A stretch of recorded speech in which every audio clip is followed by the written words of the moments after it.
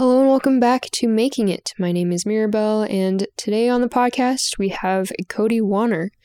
Cody is a filmmaker, YouTuber who started out doing daily vlogs, and now he creates a lot of motivational videos, but it's probably not the type that you're thinking of, where it's like super upbeat, fast music, and they're like, yeah, get up early, work out 24/7, and you'll become successful. Like, that's not exactly it, although he does do cold plunges, and we do talk about that a little.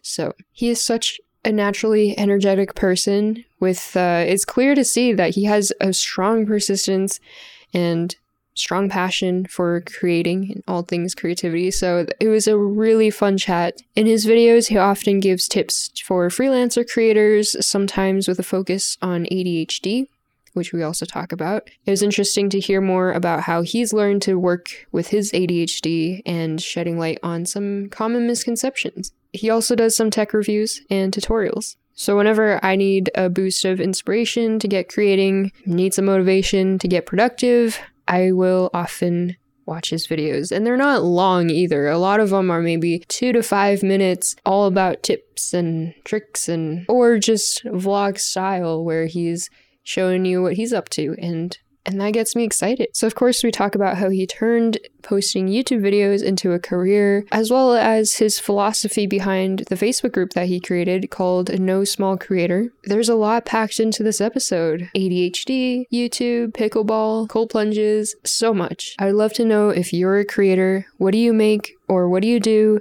Do you have ADHD? And if you're not a creator, I think we all are. I think hashtag no small creator could also be hashtag everyone's a creator. But I would love to know your takeaways from this episode. Feel free to leave a comment on the YouTube channel if that's where you're watching, or on Instagram. I will be posting daily clips. Rate and review the podcast if you haven't already, and I hope you enjoy the episode.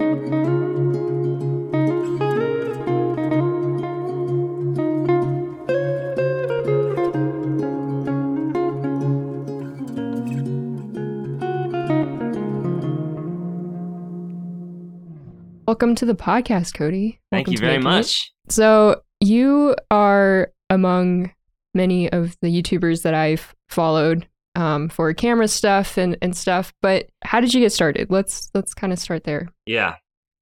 So my first videos on YouTube were actually back in college. Like, I used it as like an archival place to put videos before I understood any of the power of like evergreen YouTube.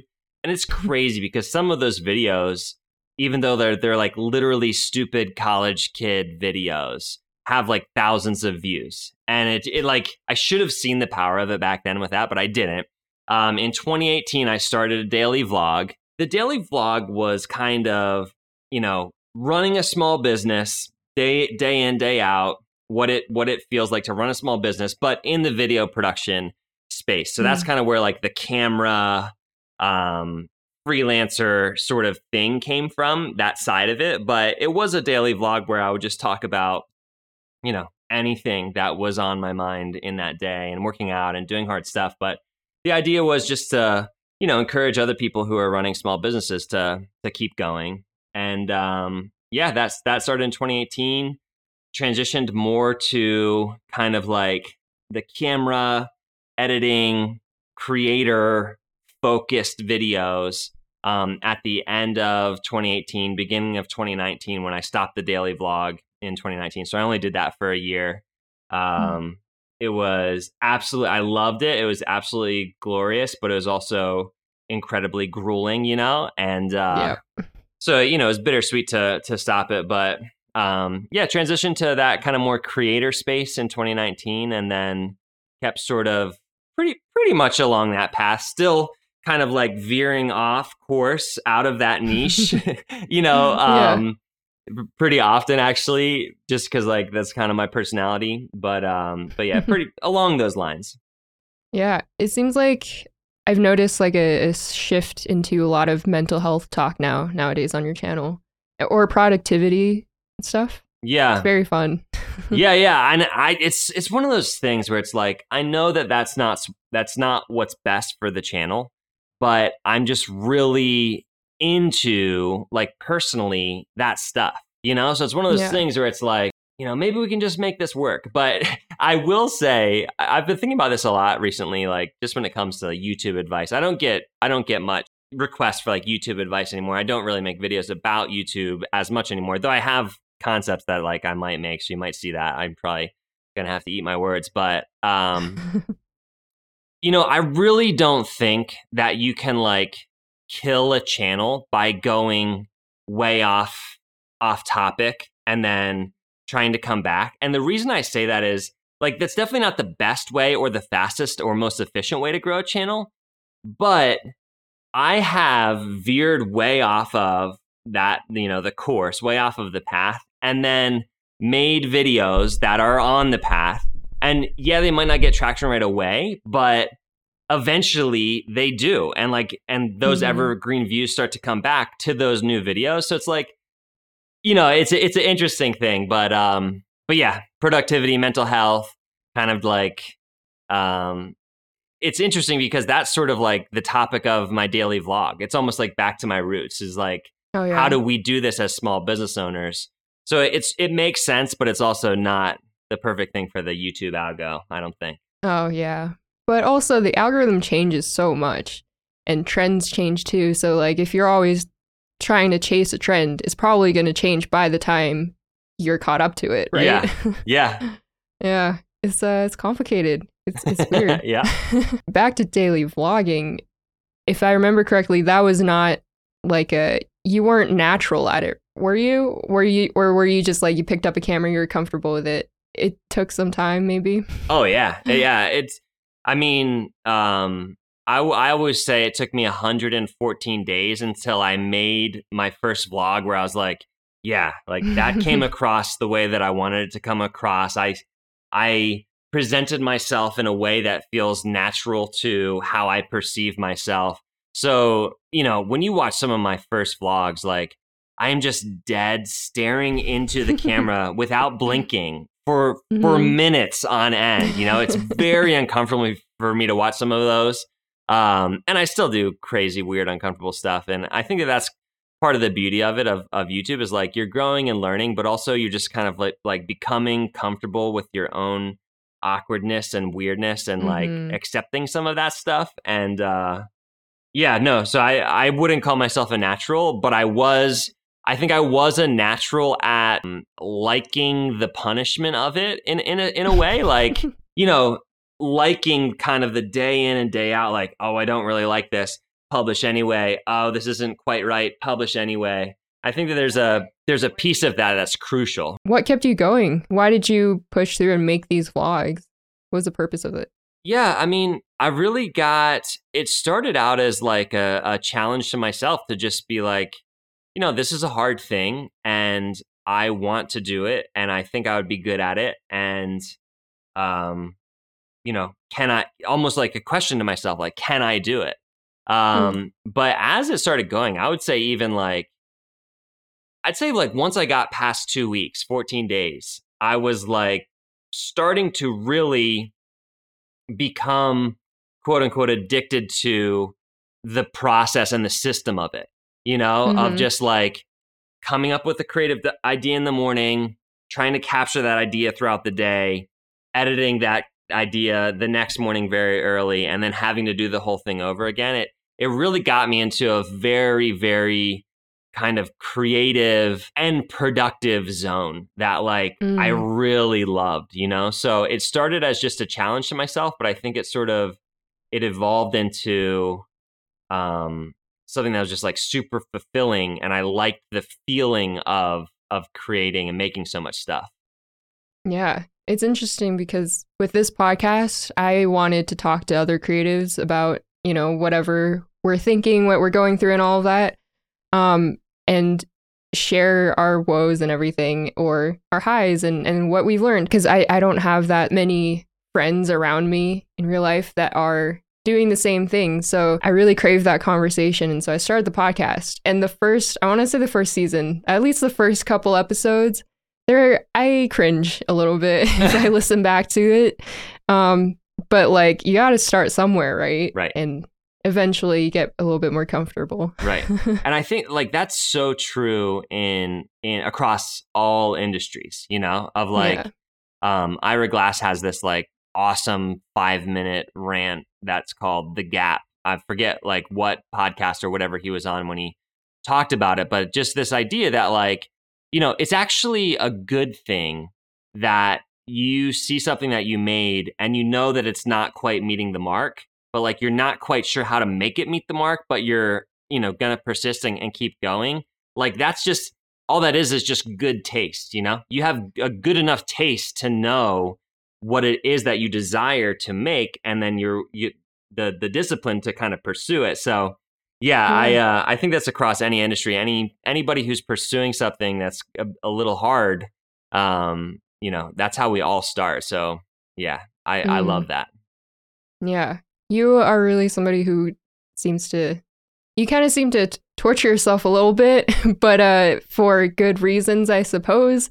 You've been talking a lot about cold plunges. Yeah. And yeah, how do you just push through and, you know, even though you dread it every time, how do you... I mean, it's like anything that is worthwhile in life, right? It's like back in the daily vlog days, it was the cold plunge substitute was working out daily over lunch. I had a membership over at the Y, and you know, the refrain that would go on in my head, like I hate cardio, I don't like jogging, I just don't like long distance stuff. I like little sprints, right?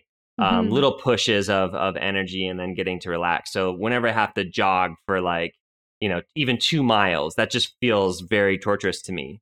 But the refrain that would go on in my head is, this is hard and I'm doing it. Like for me, as someone with ADHD, we are very opposed to doing hard things. We are very opposed to the feeling of discomfort, right? Like, yes, there is seek discomfort. It's this idea that like, if I could just feel good all the time, wouldn't that be wonderful? But that is actually this huge myth, because A, you wouldn't feel wonderful, you know, because that's not how the chemicals in our brain work.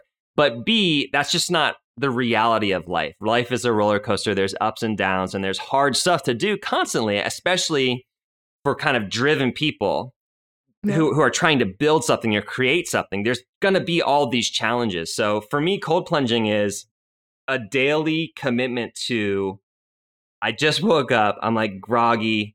You know, when you get out of bed, you're warm in bed, so then you feel very cold because your body temperature is super high.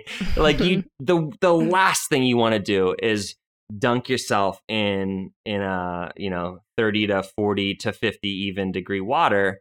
And so the daily commitment to be like, I'm just going to do it. I'm going to do it because in my life, I am making the commitment to do hard things, even though they're hard, even though I don't want to do them. It's a really good kind of morning ritual, I guess, for me.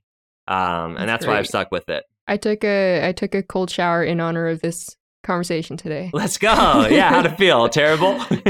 Yeah. Good. Well, I only did like the latter half of my shower. Before I got out, I turned the water cold. That's the way to do it. I love it. Thing. I love it. Yeah. It does feel good after, though. It's just not quite in the moment, you know? Yep. So with vlogging, you're vlogging about small businesses. That was your own small business that you're vlogging about? Yep. This is like... Yep, that's what it was. Production. So it was a video production company. I ended up selling it to my business partners at the end of 2018, but video production company were making like commercial videos, and there were some cameos from other small business owners, I'd say, like throughout 2018, and I still love stuff like that. Like any chance I get to meet with other people or small business owners or creators, that sort of stuff. I love kind of highlighting other people doing cool stuff. But yeah, my small business, and I'm still a small business owner. It's just a different small business now. Yeah. You've been doing a lot of like, I guess, small business with other people and yourself and YouTube consulting, right?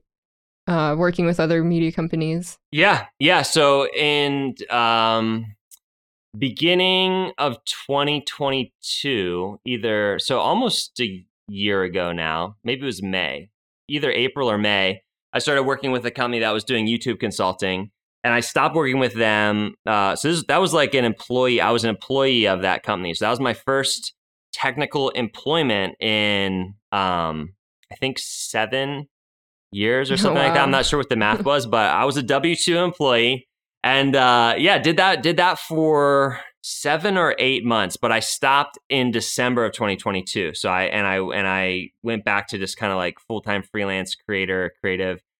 I don't get me wrong. I love helping people. I loved helping people try to build YouTube channels and come up with cool ideas and cool thumbnails and all the stuff that I was doing there. But something I found out about myself throughout that experience was I must be making videos, or things like, but videos are kind of what I go to, right? So I must be making videos, and I didn't have the time or effort or energy left after helping other people do it to be able to do it myself, and just like schedule wise, it wasn't working. So, I found that out about myself, and that's like very grateful to have. It's interesting because I knew that, but I sort of thought maybe this will be okay, like, because I'm helping other people do it. But I really almost require the creative, expressive outlet of making videos that are my own. Yeah. Well, I suppose you'd never have known that if you didn't try, if you didn't actually go work for them, right? Right. Or work with them. Yeah. Exactly. Yeah.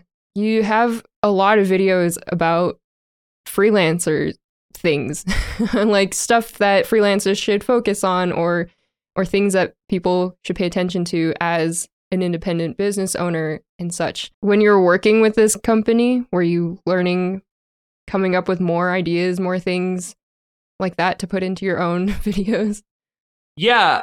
I stayed a freelancer throughout that experience, though I was doing much less freelance work, but I kept a couple of sponsorships for my own YouTube channel, and then, making videos, that was totally fine. It's just, I didn't have time to do it. But yeah, I think also, so in that whole time, all the freelancer content really came from just like thinking about what it takes to be financially sound as a freelancer, right. And then trying to make sure that video freelancers who are on that path, like, are thinking about that stuff. Because I just, like, as a freelancer, you can just get so wrapped up in the short term, in like the now money of like, I just need to make money right now to pay the bills, which you do. You totally do.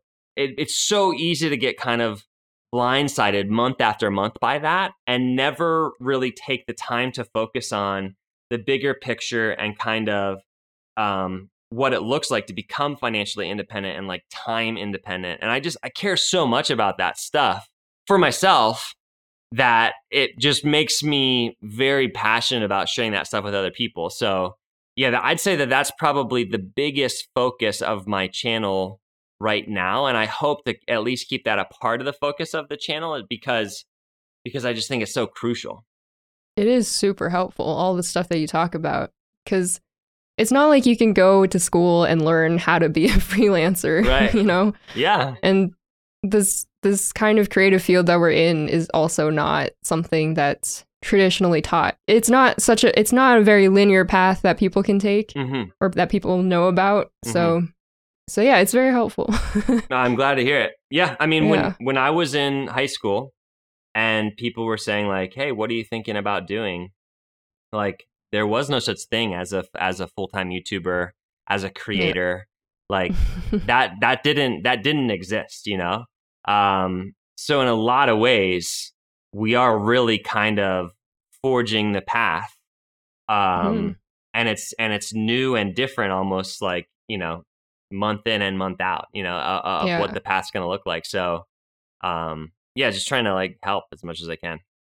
And you have, is it just a Facebook group? No Small Creators? Yeah, there's a Discord as well, but the Discord is pretty dormant. But yeah, Facebook group of people who are building, mostly people who are building YouTube channels or at least dabbling in YouTube channels.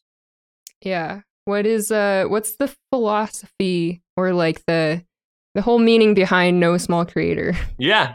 No small creator is just the mindset that, if you have an idea and you take it from inside of your head and put it out into the world, that process, for anyone who's ever gone through that process, it is a massive process full of numerous different facets and challenges and obstacles and the whole self-defeating thing and imposter syndrome and all of the stuff that goes into it. So, on YouTube, there's everyone likes to categorize everything everywhere in the whole world. People love categories. Yep. So there's big creators and then there's small creators. And that's just sort of a way that people talk. So the movement or the mindset is, you can call somebody a small creator, but you gotta know there's no such thing as a small creator. So that's where the no small creator kind of rallying cry came from. And a lot of people really resonated with it. And I'm glad that they did. Yeah, I love that. It's interesting that when you are a creator, you're making something that hasn't existed before. That's such a wild concept. It's beautiful. I mean, it gives me you gave me goosebumps when you just said that, even though I think about this stuff all the time. But yeah, yes, it is insanely. It's it's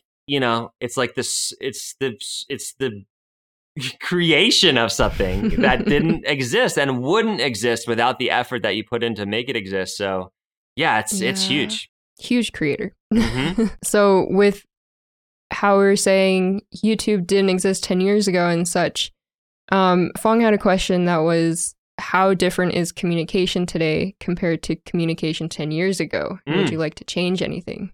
Yeah, I mean, it's interesting because mass communication kind of through YouTube or through podcasting or even through Instagram, video, audio, whatever, digital communication is in a lot of ways just amplified interpersonal communication, True. But it's also completely different.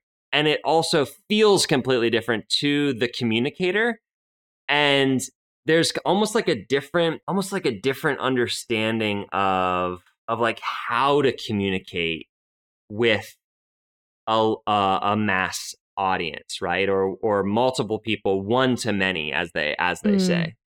But it's so funny because so much of, at least on YouTube, so much of it, the key is to still talk to the camera and still communicate in your videos as though you are communicating to just that one person. Because, even though it's mass communication, it's not like there's these auditoriums of people gathering to watch my videos. There's one person on their phone watching one of my videos. So as much as I can make kind of a one-to-one communication happen, if that's possible, which I think some creators are better at doing it than others, that's really what the target is. But yeah, I mean, I think they're in many ways they're very similar, and I try to ground myself there and not overcomplicate it often, actually, because it can start to feel very weird. Even when you get 100 views or 100 downloads on something, that's 100 people. When I used to give presentations in class, I would be sweating and terrified in front of 18 people. So it's 100 people are listening to this. That's crazy. And then some of the videos pop off and get 50,000 views, and you're like, wait, 50,000 people? So it can get really terrifying. So it's really good to kind of ground myself anyway but really it's just me talking to this one person who's watching this on the phone, and how can I positively affect that just one person and not kind of worry about all of the other differences there are. Because it's so hard to imagine 5,000, however many thousands of people watching your videos. Do you try to envision that? Because I've looked up pictures of a stadium of like 4,000 people because I had some front page opportunities on Twitch. So my live stream I had 4,000 concurrent viewers at one time, which is super cool. Yeah. But also, as you were saying, it's super weird because you don't see them. You don't see their faces. You see the couple of people who are actively chatting, but also that's still just usernames, right?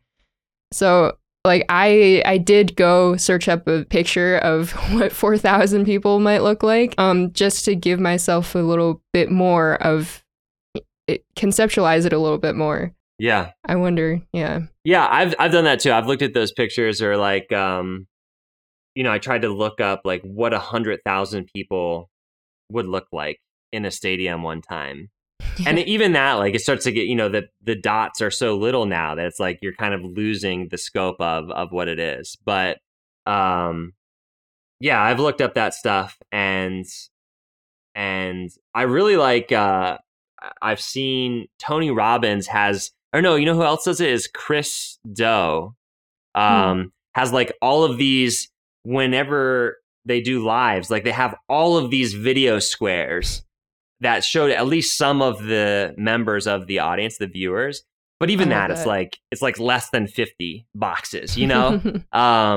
But it looks like this massive amount of people. But yeah, it's an interesting thing. I think for live, it makes a little bit more sense to try to envision what that's like. But I do think there's still this kind of, if you can talk one-to-one, you're gonna, you might have a chance to really resonate with that one person who's viewing it. I really like that. I think that when you are focused on trying to get your message across to at least one person, impact one person, it does send ripples out. It does affect more and more people, I think. Yeah. I totally agree. More genuine. Totally agree. Yeah. So yeah, it's very much appreciated. With you mentioned your ADHD, and DJ had a question about that. He said, when did you find out about your ADHD, and how did your family and friends react regarding that? Was it positive, helpful, neutral, indifferent, or unhelpful, or rejection?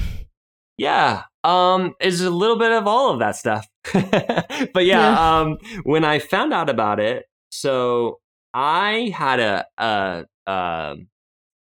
creeping suspicion that I had ADHD, like since I was in maybe 10th or 11th grade, just because I saw that like I handled schoolwork much differently than all of my friends. I didn't, there was stuff that I was really good at and could just do naturally because I was just naturally attracted to it. And there was other stuff that like I just couldn't do, like homework. I just couldn't get myself to do homework. And so I had this suspicion, but it wasn't negatively affecting my life at that time. Like I was getting passing grades and, for all intents and purposes, like thriving in high school, and then also all through college. It never kind of, the more negative components of ADHD didn't really pop up. But it was when I got my first job, and then shortly thereafter started my business, where like I had to do the mundane, boring aspects of business building or doing a job. I had to do them. There was nobody else who could do those things. I didn't have enough money to hire anybody. And so I really started to get into like a spiral of being really late on stuff, and then not being able to do it, and then being even later on that stuff, and then like getting down on myself for not doing it, and like just one of those spirals. So that's when I sought diagnosis, where I was like, okay, I've known that this has been a part of me. It never really negatively affected me until now. This is when I was like, I think 26, maybe 26, 27 years old. So this is 10 years ago now. So I went to a doctor. I was like, I think I might have ADHD. Can you test me for it? They're like, you definitely have ADHD. I was like, I thought maybe that was the case. And they also actually diagnosed me with with minor depression at that time. And so I tried some drugs, they didn't work great, tried some other drugs, they didn't work great. The doctor really wanted to try me on this other drug, but I didn't have insurance. So it would have been like $470 a month or something to do this one drugs that he wanted me to try. I'm like, I'm sorry, I can't do it. He's like, but it's a really good drug, So I've actually still never tried that drug, but ended up getting off the drugs after, I think it was like 4 months, just like decided the drugs aren't really great for me. But, throughout that whole time, started sharing with my friends and family. And, most of them, I would say 99% of them were supportive and like, oh, wow, I wouldn't have really thought of that, but it makes sense. It's cool that you're kind of seeking, answers and the way to make it work best for you, kind of. But yeah, there were some who just sort of were like, well, I don't really think that that's a thing, almost like, I don't think that that's a thing. Like, I think that, right. Almost telling me like, that sounds more like an excuse, or are you sure, in a respectful way, but like questioning whether or not ADHD was something that I had or was affecting me. And so that was hurtful. But at that time, that was really something we all have to do as adults, is like decide who are we going to let affect our internal state of mind and peace of mind, state of being, right? If we let every single person in our periphery, especially when you go digital, when you go mass communication, you start, getting thousands and thousands of views. If we let all of them and those negative comments and whatever affect us, like, that is no way to live life. So basically at that time, my circle just started getting smaller and smaller of who I was going to actually let their opinion affect who I was and how I thought about myself and how I operate, right? So I'd say even that, I'm an eternal optimist. So like, that was the silver lining there. Even though that didn't feel great, the silver lining was it helped me to start reining in who I was going to allow to affect me, and that ended up being super beneficial for starting YouTube and getting people who are crazy, who were talking, who were saying mean stuff on the internet. So, yeah, that was kind of how my family took it. But yeah, it was 10 years ago now that I got diagnosed with ADHD. Wow. DJ had another question about that. It was, what helped you the most at the beginning of learning to live with ADHD? Yeah. I mean, I'd say at the beginning and then still now. And this has been like a learning, growing process. ADHD Twitter has actually been extremely helpful. I didn't find that until maybe 2 years ago, but extremely helpful just because, like, to know that you're not alone and to be a part of a community who has like so many of the same thoughts that you do. It's so crazy when someone from ADHD Twitter tweets out some random thing. I'm like, I've thought that literal exact thing for my whole life, or, whatever. But yeah, the biggest thing is the understanding that, and this isn't actually, I'll say it this way, like, ADHD is a spectrum disorder, like similar to autism, or some of the other spectrum disorders, where like it just isn't the same for every person, right? So, but the way that I experienced ADHD, the thing that was most helpful for me was realizing, in some ways, it is a disorder, yes, but in other ways, it's not so much me or the way my brain works that is disordered. It's actually the culture that I live in and the things that the culture that I live in value.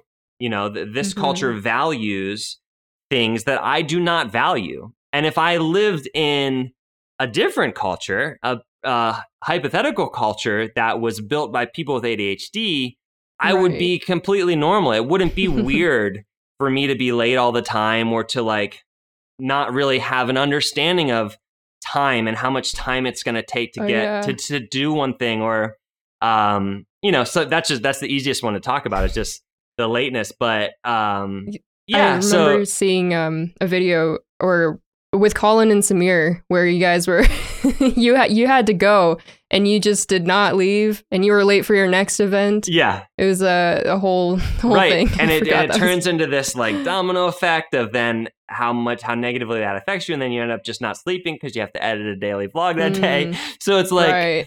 Yeah, I don't know, just realizing that yes, there are aspects of me that I, wish I had better control over, or wish they make my life harder, right? But realizing that there's also an external component where like, just because I don't fit into the way the world works doesn't mean that I'm messed up. It means that I'm different. And if I can kind of create an environment and get around people who are willing to co-create that environment with me, neurotypical or neurodiverse or whatever, my life can be a lot easier, and I can actually thrive. I can actually do stuff that is extremely helpful and beneficial and like, moves the ball, right? So seeking out those opportunities and those communities of people who really like value what I have to bring to the table, I think that's super crucial for me. But yeah, I mean, on a very, very, very different level scale, being left-handed is a bit of an issue sometimes. Yeah. Because the world is built for right-handed people. That's right. The majority, right? So scissors. Always in elementary school, everybody sharing scissors and everything. You got to run to go find the left-handed ones before anybody else takes it. Right. That's a great kind of like metaphor for it, Yeah. Just little things that come naturally, like using scissors, doesn't come naturally to everybody. I think that's awesome. Mm-hmm. Yeah. So what are some common misconceptions about ADHD that some people have? There's actually this really good Twitter thread the other day that was basically this question, and I resonated with so many of them. Like I was just retweeting like all of them. I'm like, oh no, everyone's gonna hate me. But yeah, I mean, I think one of the biggest things is like, culturally, if you're friends with somebody, you're gonna remember to talk to them, right? You're gonna remember to reach out to them, whether you see them or not. But something that happens with ADHD often is called object impermanence, where if you don't see it, then you sort of forget it exists. But the interesting thing about us is like, it's not that we forget it exists, it's just we forget to tend to it. It's easiest to tend to the most urgent things that are right in front of us, right? So we tend to those things, and then just randomly, all of a sudden, on like some random Wednesday afternoon, we'll be like, oh my goodness, I haven't talked to this person that I love in 9 months. Like it just like randomly hits us, and the feeling of like guilt and like shame of like, what are they going to think? And they probably think I'm mad at them, when really like none of that is true. It just simply our brains don't work in a way where like we remember stuff like that isn't right in front of us. That's one of them.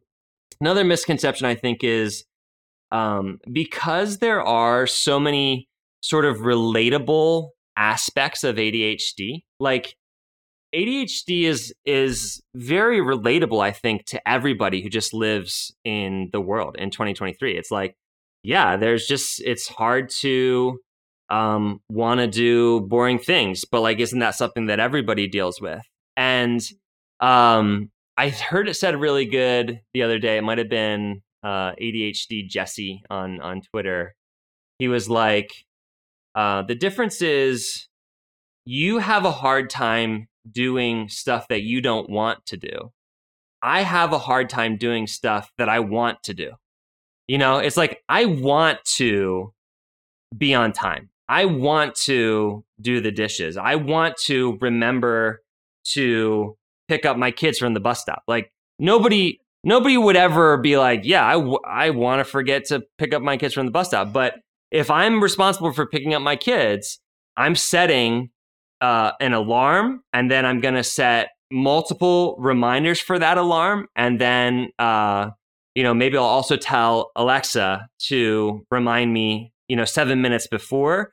And like, then even the 7 minute before, I'm going to set another one that's 2 minutes before I have to leave, because I will forget to do it, which is insane. So, with the object impermanence, do you ever, when your kids go to school for the whole day and they're just gone, do you ever just like forget that they exist for a bit? I mean, no. My kids are kind of different in that, since I'm responsible for their well-being, they're sort of always in the back of my head. But yes, in a similar way to when you get in the zone and you're doing something, just anybody can experience kind of flow state and time sort of starts to disappear.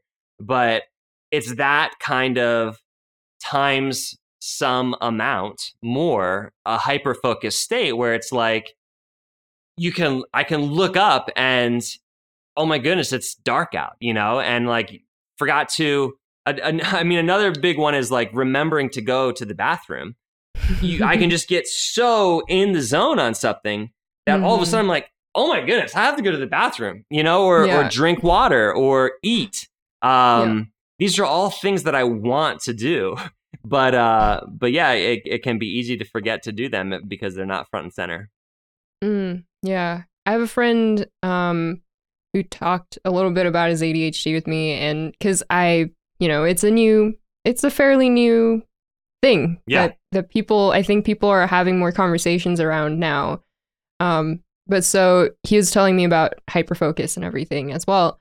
And my immediate thought was, that kind of seems like a nice superpower though. Mm-hmm. If you're hyperfocused on something that you want to do, that you want to get done, and it's happening, you can spend so much time doing that one thing.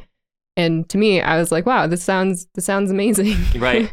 Yeah. And it's that double-edged sword, right? So like, that's how I've experienced hyperfocus in a lot of ways. But there are a lot of ADHD voices who say, don't ever call it a superpower because it ruined my life in XYZ way. And, the easiest way to think about that is like, yeah, when you're hyper-focused on the right thing, on a productive thing, that's awesome. But it doesn't always line up that way. You might get hyper-focused on like a Netflix show, and then now you just watch that. You just binge 8 seasons of that instead of working, Mm-hmm. The other thing is it can create very unrealistic expectations internally. When I have a fantastic hyper-focus, kind of like high dopamine day where everything is just clicking, I'm running on all cylinders, like I am, just whatever. I can accomplish so much. I can do more than the average person can do, and effortlessly, effortlessly more. But then the next day, I'm just like a bump on a log, right? And that can create this insane feeling of kind of like, well, why am I not just better? Like, why I should be as good as my best day. And so there's this really hard, like, internal regulation of what to even expect from myself. And that can be really like disheartening, I think. So yeah, it's a crazy new thing. Yeah, I find that I often give myself more tasks than I can handle in a day, or I just it just never feels like I'm doing enough. I'm maybe editing a podcast episode all day, and then I do a live stream they're like 3 hours long, and then there's a lot that I do in a day. My friends ask me, like, they've got their full-time 9-to-5 jobs, and so they're complaining about whatever from work. And then they ask what I'm up to. And I tell them about my day, what I was doing. And they're like, wow, that is so much. I'm like, is it though? Yeah. I don't feel like it's enough. Right. But yeah.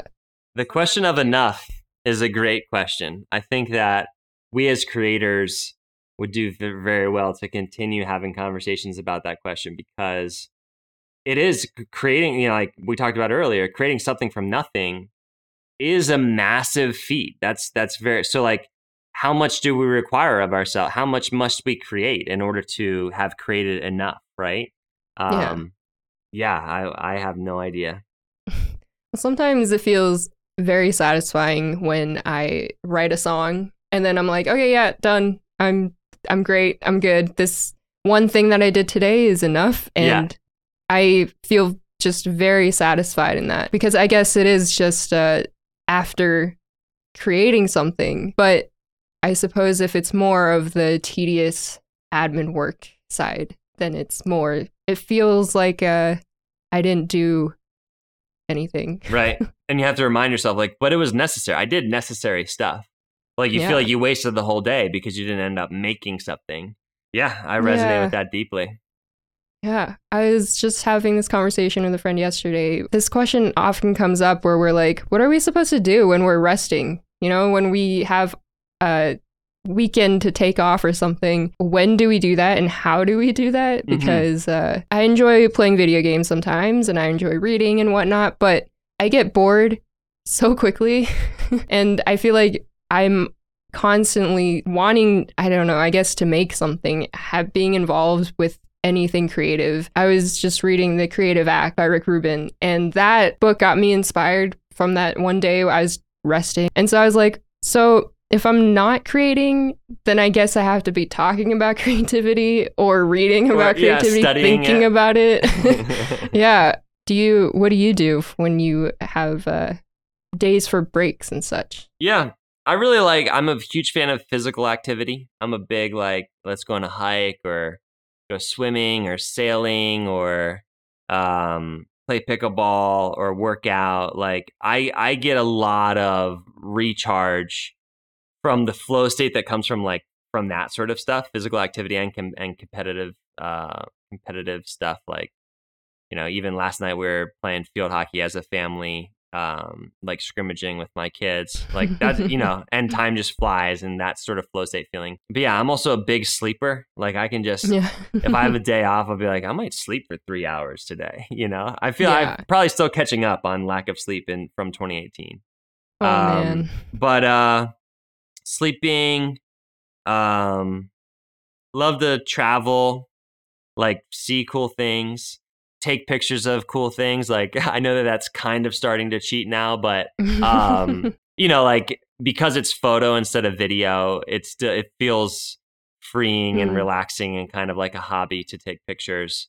But yeah, I think it's very different for everybody, and I think those are great questions to ask, and like write lists and force yourself to rest and detach, and do stuff that like gets your brain kind of going in a different direction than your brain constantly has to go for work. Because I do think, like, I've seen it myself and other people, so many great creative ideas come from forcing your brain to stop thinking about the stuff that you're creating. So yeah, those are great questions. Yeah, definitely. By gaining more life experience gives you more to pull from to create things. For sure. Yep. And that's how our brains work, right? Like, creativity is like remix. So it's connecting, like traveling here, flying in an airplane here, seeing this site, meeting this person, and like now there's some new thing in our brain. So yeah, exactly. I totally agree. I love that. Yeah, you do a lot of traveling, right? I did a lot more before COVID. I haven't quite as much after, but still probably more than your average American. Is it correct that you're in Pennsylvania? Yes. Yep. Yeah. It seems like a pretty smaller town. Yeah. Harrisburg, Pennsylvania is very small town. Like, even compared to Philadelphia, Pennsylvania, or Pittsburgh, Pennsylvania, but definitely compared to New York City, it's a town. It is technically a city, but it feels much more like a town. Yeah. How do you find that it's easy or difficult to connect with other people, to collaborate? Yeah, this is something that I feel most creatives feel like. So I don't think I'm unique in this way, but I just, I've dreamt of what if just all my YouTube friends just lived here and we could just always make stuff together. But, I'd say I do travel for the most part. I have a couple of YouTube friends that live within like an hour vicinity. It's not easy, but also I understand that I probably have it a lot better than some people. Yeah, I guess like being able to travel is now that we're easing out of COVID a little bit more and travel restrictions are being lifted, I guess it's easier. I kind of really like the idea of having a little home base and then you can travel to meet people and hang out and collaborate. Yeah, I think like I love New York City. I'm a huge New York City fan, but as a 1 week and then have a place to come home to water and trees and grass and open spaces, Yes. So, exactly. I think, and even if I didn't even if I didn't like it, I think at least just seeing the value in doing it this way is extremely beneficial, Mm-hmm. Yeah. The pros and cons of having online friends, I suppose. You have a lot of YouTube friends. I have a lot of Twitch friends, and they are all over the world. I've gotten really close with some people who are in Australia, and they're so far away. Yeah. I just want to hang out, but like, it's so expensive. Right. Flights out of Australia, flights to Australia. Right. It's crazy. It is. It's pros and cons. You're totally right. Yeah. Yeah. Do you have a posting schedule for your YouTube videos? No, I don't. I would really love to get to the place where I'm doing at least one video a week, but yeah, I'm not there yet. Yeah. Yeah. Do you think why or why not do you want to have a posting schedule? I think algorithmically it's better, and I think a part of that is because it's better for your audience too. If they just know like they can expect a new video from you every week. But also my videos are not the type of videos, like they're not so highly produced that it like makes sense for me to have to take weeks on end to make them. I still very much create videos in a daily vlog style. So, it's, quality over quantity is something that I agree with. But I also think that everyone has their own style and only like delivery style, and mine just tends to work better when it feels a little bit less produced, right? So I'm not trying to be something that I'm not. So yeah, I think it's different for everybody. I think there's some people who like one video a month or every 6 weeks or something like makes a lot of sense. But for me, I think the thing that makes the most sense and also makes the most sense for YouTube and the audience, it would be more like once or twice a week. Yeah. Yeah, I agree with having a schedule so that people know, they can expect to see you on their feed on certain days. But I also wouldn't care that much. Right. I think your true fans are like, no, you do you. Like whatever you got to do, you just do it. But we're all trying to grow, and we're all trying to do the thing that's best for growing whatever respective channel we're growing, right? So in my mind, the thing that would be best would be a video a week. So that's just the target. Mm-hmm. You almost stopped making videos, right? Right before there was a massive spike in your viewership and subscribers. Yeah, I didn't. So I didn't almost stop, but I do like to think about what if I would have stopped, and I think that like for me that's like a very motivating concept, is you just never know how close you are to breakthrough, and that's something that's so alluring and almost addicting about YouTube or about anything digital on the internet, like creating an online store, a blog, or anything, is like you really have to follow your gut and the feeling you have of like, yeah, but I'm pretty sure I'm onto something. And it's just going to take a little bit for people to also recognize it. So yeah, I think, when I was daily vlogging, I was not going to stop daily vlogging until I hit at least a year. But I do Oh, like yeah. to think about, it would have been so insane to have quit right before that massive spike happened, and that helps me to keep going now, I think. Yeah, that is creating things is so weird. When, as you're saying, how you don't know when that breakthrough might happen, and following your gut. A lot of people talk about that, just following their intuition, and it seems to work out for them, and trusting the process, and everything will. It seems like it'll magically work out, which sounds very optimistic, but that is so hard to just let yourself do that. I think. Yeah.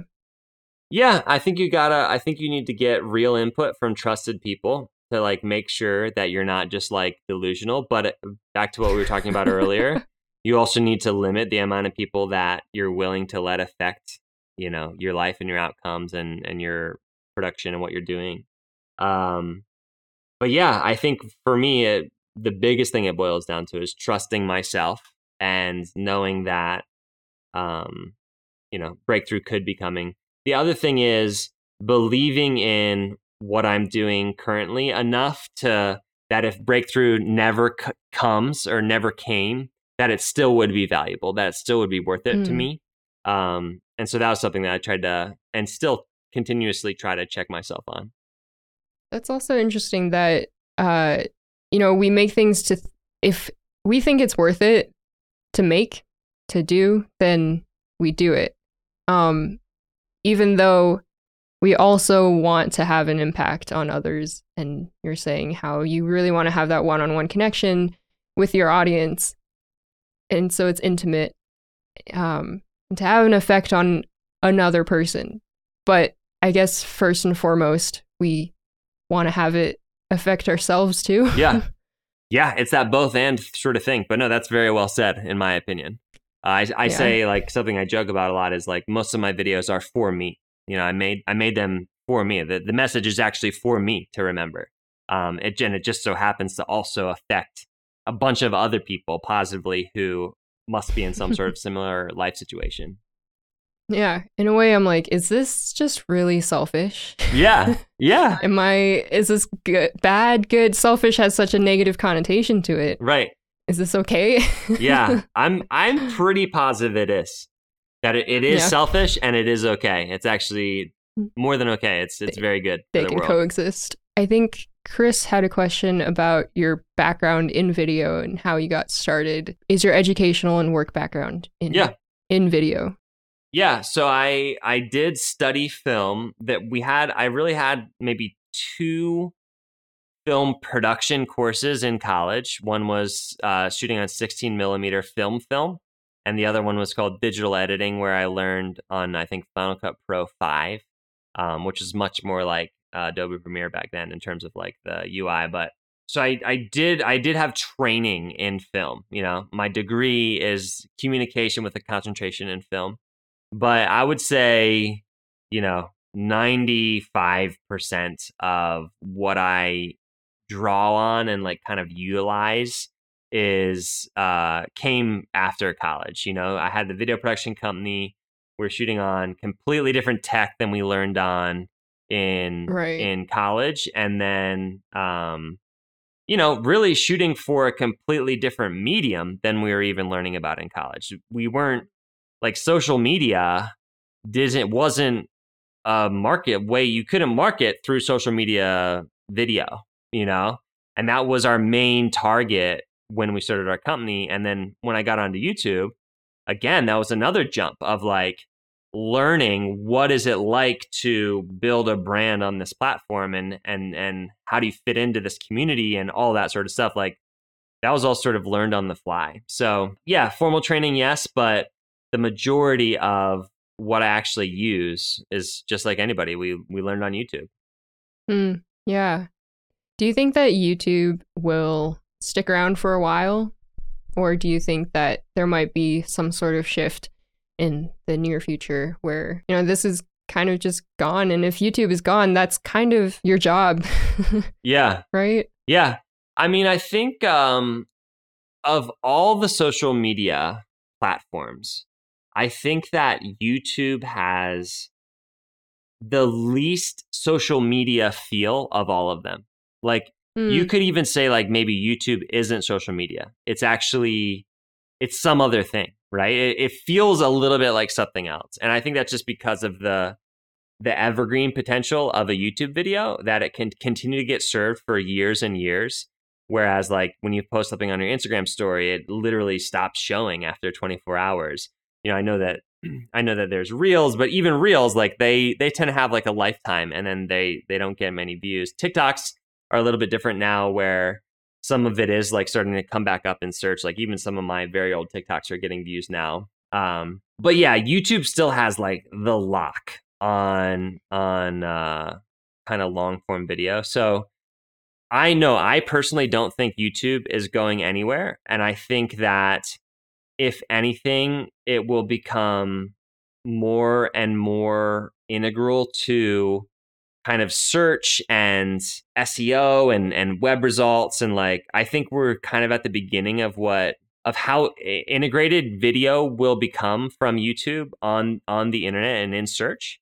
But yeah, if it were to disappear, which it totally could, I hope that my email list would suffice. I hope that my other platforms, people would come and find me there if they still wanted to see my stuff. And I don't think that, like, even if it's not YouTube, I think there's gonna need to be a place for long form, slightly slower, creator made, individual made video. I think that what YouTube has become sort of integral to how a big part of the world communicates. And so even if it's not YouTube, I think some other platform, be it TikTok or something else, if TikTok gets banned, I think there'll be something to fill its place. Yeah, probably. I mean, YouTube has become such integral is a good word, I think, to use. It's also very full circle, where you gain all these skills from YouTube, and now you're posting onto YouTube. Yep. Yeah. And it just keeps feeding itself like that, which is insane. Yeah. Yeah. Do you think that it's maybe a little bit saturated now with all of these social media platforms and everything, that you're trying to, it's a little bit hard to get your voice heard, maybe?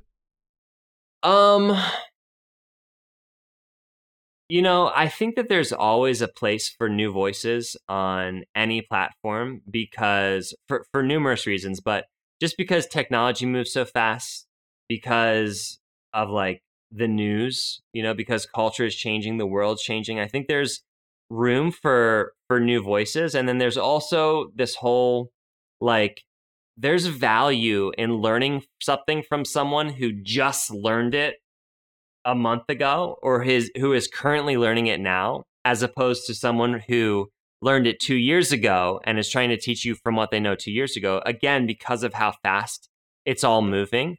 So yeah. I think it's more saturated than it ever was, but I think it's still blue ocean. I think there's still plenty of room. And the reason I say that is because, like, I feel like every day I find a new channel with 53,000 subscribers that I've never heard of. That's like in the camera space. I'm like, True. How is that even possible? I that I wouldn't have. And they're just, I think there really is just, there's more than enough people who are gonna resonate with your voice as over someone else's voice and delivery style. I don't think that there's really competition. I think it's more, you make stuff, your people find you, and then you keep growing it from there. For as much of a competitive guy as you are, it's a different, not so competitive in this space. Right. It's more competitive collaboration. It's like, I use competition as a way to kind of fuel me in like a fun way. Yeah. Seeing them go up is great. And I suppose for you, with your subscriber count now, you can't really see it fluctuating that much, I would assume. For YouTube subscribers, it's probably pretty constant. Maybe the viewer viewership is what changes most. Yeah, I mean, no, you still see subscribers go up and down. I mean, I still see subscribers go up and down on my channel. But I mean, it's not massive swings. It's swings in tens, you know. But also my channel isn't growing nearly as fast as it used to. So, 10 people is like a lot of people. I'm like, oh, where are these 10 people going, you know? But yeah, views, the way that YouTube ranks your videos 1 out of 10, 2 out of 10, 10 out of 10, all that stuff. So the numbers are always there tempting you to look at them. Mm-hmm. Yeah. How do you keep a positive mindset and not let that bother you? Yeah. I think like for me, I always try to think of what is going to help me deliver the best results for myself. Like, what do I want, right? Like, first I think like, what do I want? Obviously, I want the numbers going up. I want to make videos that resonate with people, that a lot of people see. Okay, if that's what I want, what are the things that I can focus on to help me get what I want? And, I have been in numerous situations where I get bad news, I start thinking about that, and then it makes me do a terrible job of like whatever I'm actually trying to do that day. It derails me, right? So for me, focusing on the stats as anything more than just like a glance and like, oh, that's interesting, isn't helpful. Trying to not give them any sort of weight over like my emotional state. I just know that is going to help me do a better job of achieving the results that I want to achieve, So yeah, it's kind of a non-answer because like, how do you not let it affect you? It's like, well, I just don't let it affect me. That doesn't really count. But you have a good point where you don't let it get emotional. If you have an emotional attachment to it, that's when it affects you. Right. But just peeping at it and taking note of it is I think that's a good point. Yeah. I try to think of the numbers as tools and as a guide to help direct me in a way to help me get the results that I want to get. So almost like a little litmus test to be like, oh, this is resonating. Oh, that's not resonating. But like the great thing about YouTube Studio is you can always just go and look at your most viewed videos in the last 28 days. Like which videos brought in the most views. And you can always just make a new version of one of those videos. Like there's always something positive to draw out of the numbers. Even if everything looks terrible, you can always find something that's like, oh, if this video made me lose subscribers, this video made me lose the most amount of subscribers that I ever, lost. What would it look like to do the opposite of that video? Like there's always stuff to draw out of the numbers that can be beneficial. So that's the stuff I try to focus on. Interesting.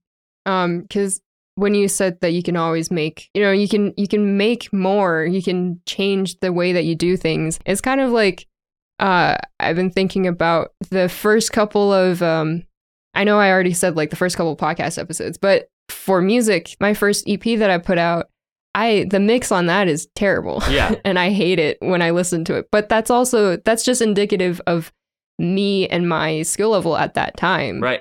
And the songs that I wrote at that time, it's not indicative of me, as a person, as a whole. It changes, right? Yep. I can do so much better now. So I might as well just make more and put more out now with what I have now. And it just keeps progressing, right? Yep. Yeah. Everything's just a stepping stone. The time frame, the game is very long. I think so much we are just short-sighted. Like we will never arrive. Like the game is just so long. And I think it's easy to get caught up in like, well, this should have been better and I should have been better by. It's like, no, none of that matters. Like we got 40 years to make stuff. These are all just little scrimmages in the actual game. That's true. Yeah. Yeah. Sometimes you got to zoom out and see it that way. Yeah. Which is hard because sometimes we get so focused on the tiny little details of everything. Would you say that YouTube is the main social media for you that you are putting all your time and effort into, and then everything else might just lead to YouTube, whatever you post on other platforms? I'd say YouTube is my main revenue driver and my biggest focus in terms of I need to make content. This is where I'm putting the content. It's going to be on YouTube, right? But in terms of social media that I feel like I spend the most time on, that's probably Twitter. And that's just like talking to people, your friends all around the world that you talk to. But yeah, in terms of like the place where I see it makes the most sense to apply effort in terms of creating stuff is on YouTube. Yeah. Yeah. Also, I realize like YouTube comments, or how do you engage with your community? Because I feel like it's so much easier doing it through live streaming because you have that immediate interaction. You can like talk right then. Yeah.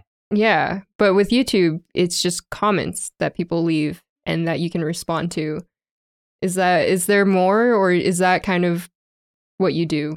Yeah, for me, that's pretty much it. And then, a lot of the people who watch my YouTube videos also are on Twitter and we can have conversations there. And we do, you know? But yeah, responding to comments, liking comments, every once in a while, something cool comes from a comment and you can create a whole new video off of that and reference the comment. But yeah, responding and then taking the conversation over to Twitter. I feel like Twitter is where YouTubers go to have conversations with other YouTubers. Yeah, I see that a lot. But also, I've been seeing a lot of just everybody's just hating on Twitter right now. Yeah, oh, for sure. Yeah, Fong had a question that was working/collaborating with individuals and small brands or big brands. Any preferences and why? Always fun to collaborate with brands because you get paid. That's super fun. But yeah, I mean, I think making videos with other people when you can either go to be with them or they come to be with you and you get to feed off of each other's energy. Like, I just did a video with my wife, Amber, and, we got to spend like 2 hours recording it together and just, again, laughing, feeding off of each other's energy. It's just so fun. Collaborating with people is so fun. And it really brings out a different side of me, and I think a different side of all creators to see them interact with other people. So yeah, that'd be my choice. Actually, speaking about interacting with others, DJ again had a question that was, how do you frame yourself in levels of introversion and extroversion in your personality and energy? Yeah, that's an interesting question because I have always considered myself an extrovert until I started YouTube, and then I became much more introverted in terms of like just needing time alone to recharge after I spend time in groups or with other people. Right. Yeah, I'm definitely a weird mixture of both, like a bit of an ambivert, but I am definitely very outgoing. So like when I'm in a group, I will feel very extroverted to people when I'm in a group because I'm I love to just rile people up and have fun, and just I love that feeling regardless of, it might be draining all of my energy out of me, but like it's a great way to drain energy. It's a fun energy drain. But yeah, I think I'm much more introverted than I've ever been, but I am probably, if I had to pick one, I'd probably be an extrovert. Yeah. I think that with collaborations and stuff, I guess I am super introverted. Mm-hmm. And collaborating, I haven't done too many in-person collaborations, but I've been doing some online, and again with like friends in Australia and stuff. So it's I think through that process of collaboration, it feels comfortable for me because we do things asynchronously, and I get to spend time honing my own ideas and then presenting them and such. That's cool. But I'm afraid of of in-person collaborations a little bit, especially just I'm always worried about like what am I supposed to say and stuff. Yeah, which is not necessarily how that's supposed to be. Like you don't necessarily think about. There's no script, right? But yeah, so collaborations are interesting. Yeah, for sure. I mean, I've been a part of collaborations where it's like conversation doesn't come super naturally. So you're like, you can start to feel like, oh, is this going okay? Like, what am I supposed to say? That sort of stuff. But trying to like recenter in those times and be like, I am who I am. I don't need to say anything. This is not my responsibility to make this go well. Like we're just people. Everyone's here just trying to have a good time, make something. Everyone has different motivations. Like trying to just remember the bigger picture there is super crucial. But I think they're still definitely worth it. I think they're worth giving it a shot. Yeah. Even if you're almost especially if you feel like, well, but what if it's awkward? It's like, yeah, that's like where the best stuff comes from. The most growth, the craziest connections, all that sort of stuff is when you take action in the face of awkwardness or fear. I love that stuff. That's like, I live for that stuff. Yeah. Yeah. How do you go about your video collaborations with people? How does that work out? I mean, every which way. I mean, sometimes people reach out and they're like, hey, I'm going to be in New York City. Are you going to be there? I'm like, yeah, I could come up. Or, sometimes it's more formal where it's like, okay, we're going to this place. We're making this video or coming to visit somebody. So yeah, really every which way. But I mean, it's interesting because everybody has a different understanding. For instance, when I was daily vlogging, for me, I was like, yeah, I'm going to have my camera. We're going to be recording. Like that's what's happening. But not everybody records their whole life all the time. So there's like more boundaries, So trying to like get everybody comfortable with, okay. And so like, are we making the videos now or are we still in just the hangout time? And I'm one of those people who just likes to be very open about any of that stuff. So I'll just talk about it. I'll be like, okay, so are we making a video now or do you want to just hang out for like 4 hours and then we'll make a video later? What are you feeling? And just breaking the ice like that and trying to ease some of that tension, I think has been helpful with some of them. But yeah, really every which way. I've made collabs. I feel like no two collaborations are ever the same. Oh, of course. Yeah. No, that's amazing. It's nice when there's somebody there to break the tension and to just make things clear, like what is going on, expectations, what is happening. Yeah. Yeah. How do you balance then with vlogging and stuff? How do you go about, deciding whether or not to pull out your camera and record? Because it is kind of awkward, especially with a bigger setup. Yeah. And not just your phone. It's gotten, even just my phone now, it's gotten much harder for me to know like when it's okay to record versus when it's not. And honestly, now I normally like lean toward the side of like people would rather me not record them. If I'm going to record them, it's like it's a bit of a disservice to whatever's going on. Right. Because like just for whatever reason, like the majority of people don't like to see themselves on camera. They're afraid they're going to look stupid or sound stupid or whatever. And I get that. I understand all of that. And I just don't ever want to make somebody feel uncomfortable. So it is like a breath of fresh air when you're just around another creator and they've got their camera and they're recording stuff. And, I come up to them, I'm like, just so you know, literally anything that happens for the next 24 hours, you can get it on camera. And they're like, oh, me too. Like, yeah, whatever you want to shoot, because there's this freedom of we're in this together. We're making videos. We kind of have this unspoken, unwritten understanding of we're making a video And Yeah. that's just super freeing. But yeah, like even, I'm really into pickleball right now. And I just put on my camera the other day to take a video of some people playing a match. And then it wasn't until like 4 or 5 hours later that I realized, oh no, like I wonder if I made any of them uncomfortable by recording their pickleball match, because for me, it's just second nature. I just want to record everything. I want to record my whole life. I love it. Yeah. So yeah, I default to don't record, but I love it when anything goes.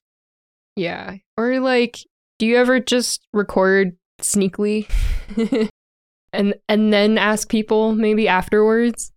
I don't. And that might be because I come from the video production background of having the production company and like knowing the legality of sneakily recording people. But like I have a lot of quote unquote respect for people who do that. But yeah, it's not something that I've ever been able to pull off. Yeah, no, I just was thinking about this one time I was jamming with a friend, and well, we started with he made some arrangements for us, and then we were playing it through, and I was like, hey, can I record this? Because it sounds kind of cool.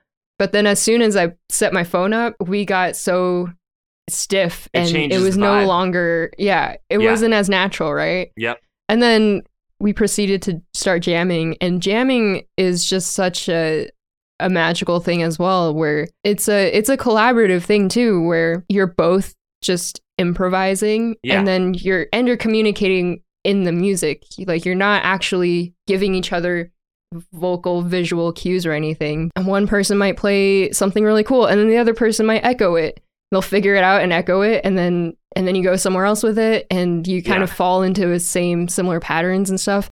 And it's really fun. And so like I just started recording on my phone, but he didn't know. And that was when it was the most natural. Yep. And having that moment captured was great. He was okay with having it captured, of course. Yeah. And putting it out there. But yeah, sometimes if you ask first, it makes it changes the vibe. But of course, with all the rights and legalities and everything, like, of course, it depends on the situation. Right. What's interesting is most people would like the results better if they didn't know that they were being recorded, because they would come across naturally. Yeah. And maybe that's not true. Maybe some people, again, don't like the way they come across naturally. And like, okay, is what it is. But whenever that sort of like freeze up moment happens when someone sees a camera, that's a bummer. And so it was and is I think it's an art form to be able to try to overcome that and get someone relaxed and natural again, so that you can capture like a real interaction, like real emotions and stuff. Yeah, for sure. So to wrap this up, Fong had some questions of, what tools do you use on a daily basis to focus / keep track of your tasks? So I use Google Calendar, and that is equipped with reminders and events. So I'm very reliant on that. Like if it's not in the calendar, I won't, there's a 1% chance that I'll remember to do it. My calendar events have 3 reminder alarms that go off on my watch and my phone for 30 minutes, 10 minutes, and 2 minutes before each event.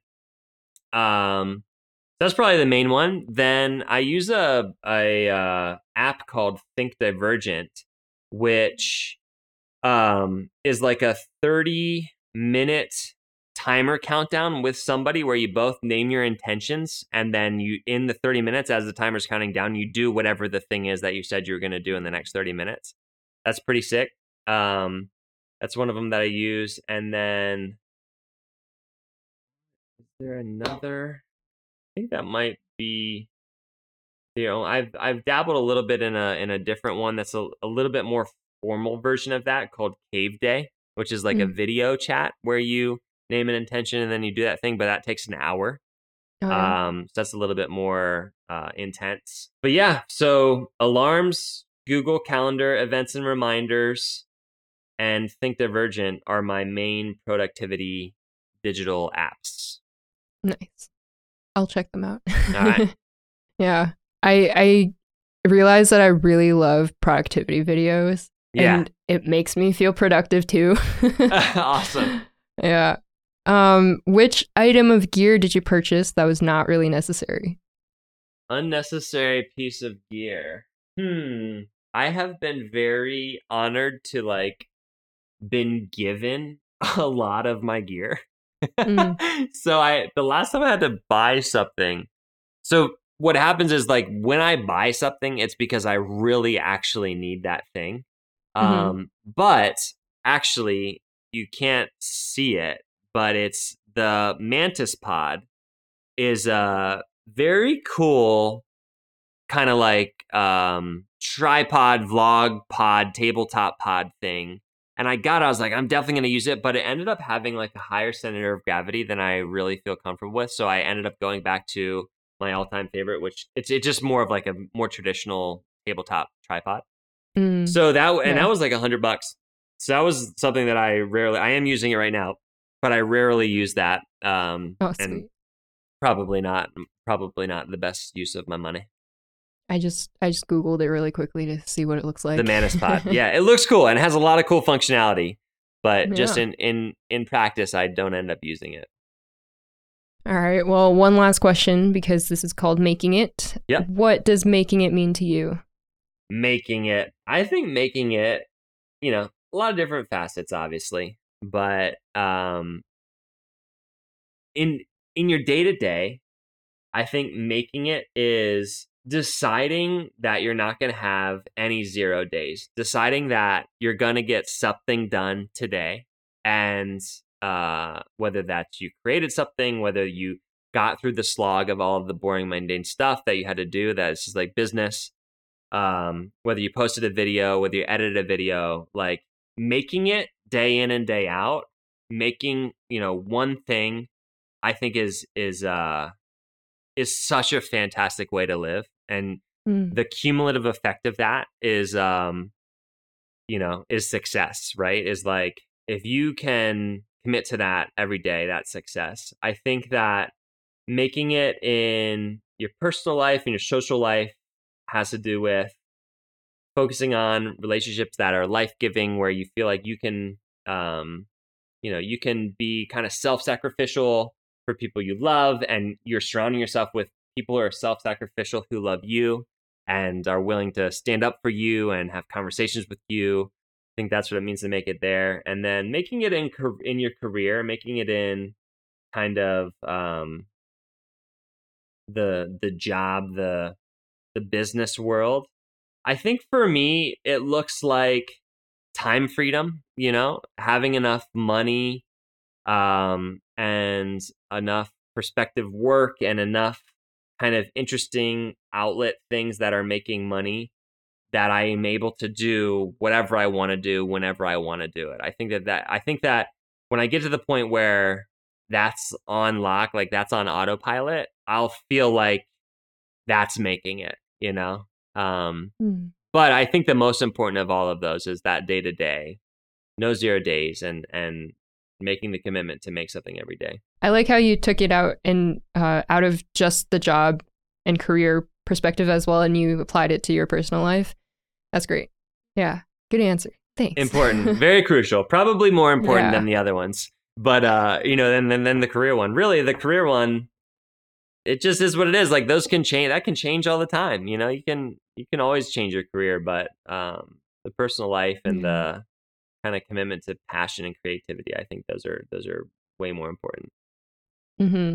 All right. So where can people find you on the internet? Mostly Twitter. That's the main place that I hang out. That's at Cody Wanner. And then also on YouTube at Cody Wanner. There's an R in there, but you could just search. I didn't realize that. Yeah, there's an R because I've tried to get it, when we got the handle thing, I tried to get it again, but there's another at Cody Wanner. He's got a channel. He's not a small creator. There's no such thing as small creator, but he's got a channel which is like, he uses it like I used it when I started, like an archive.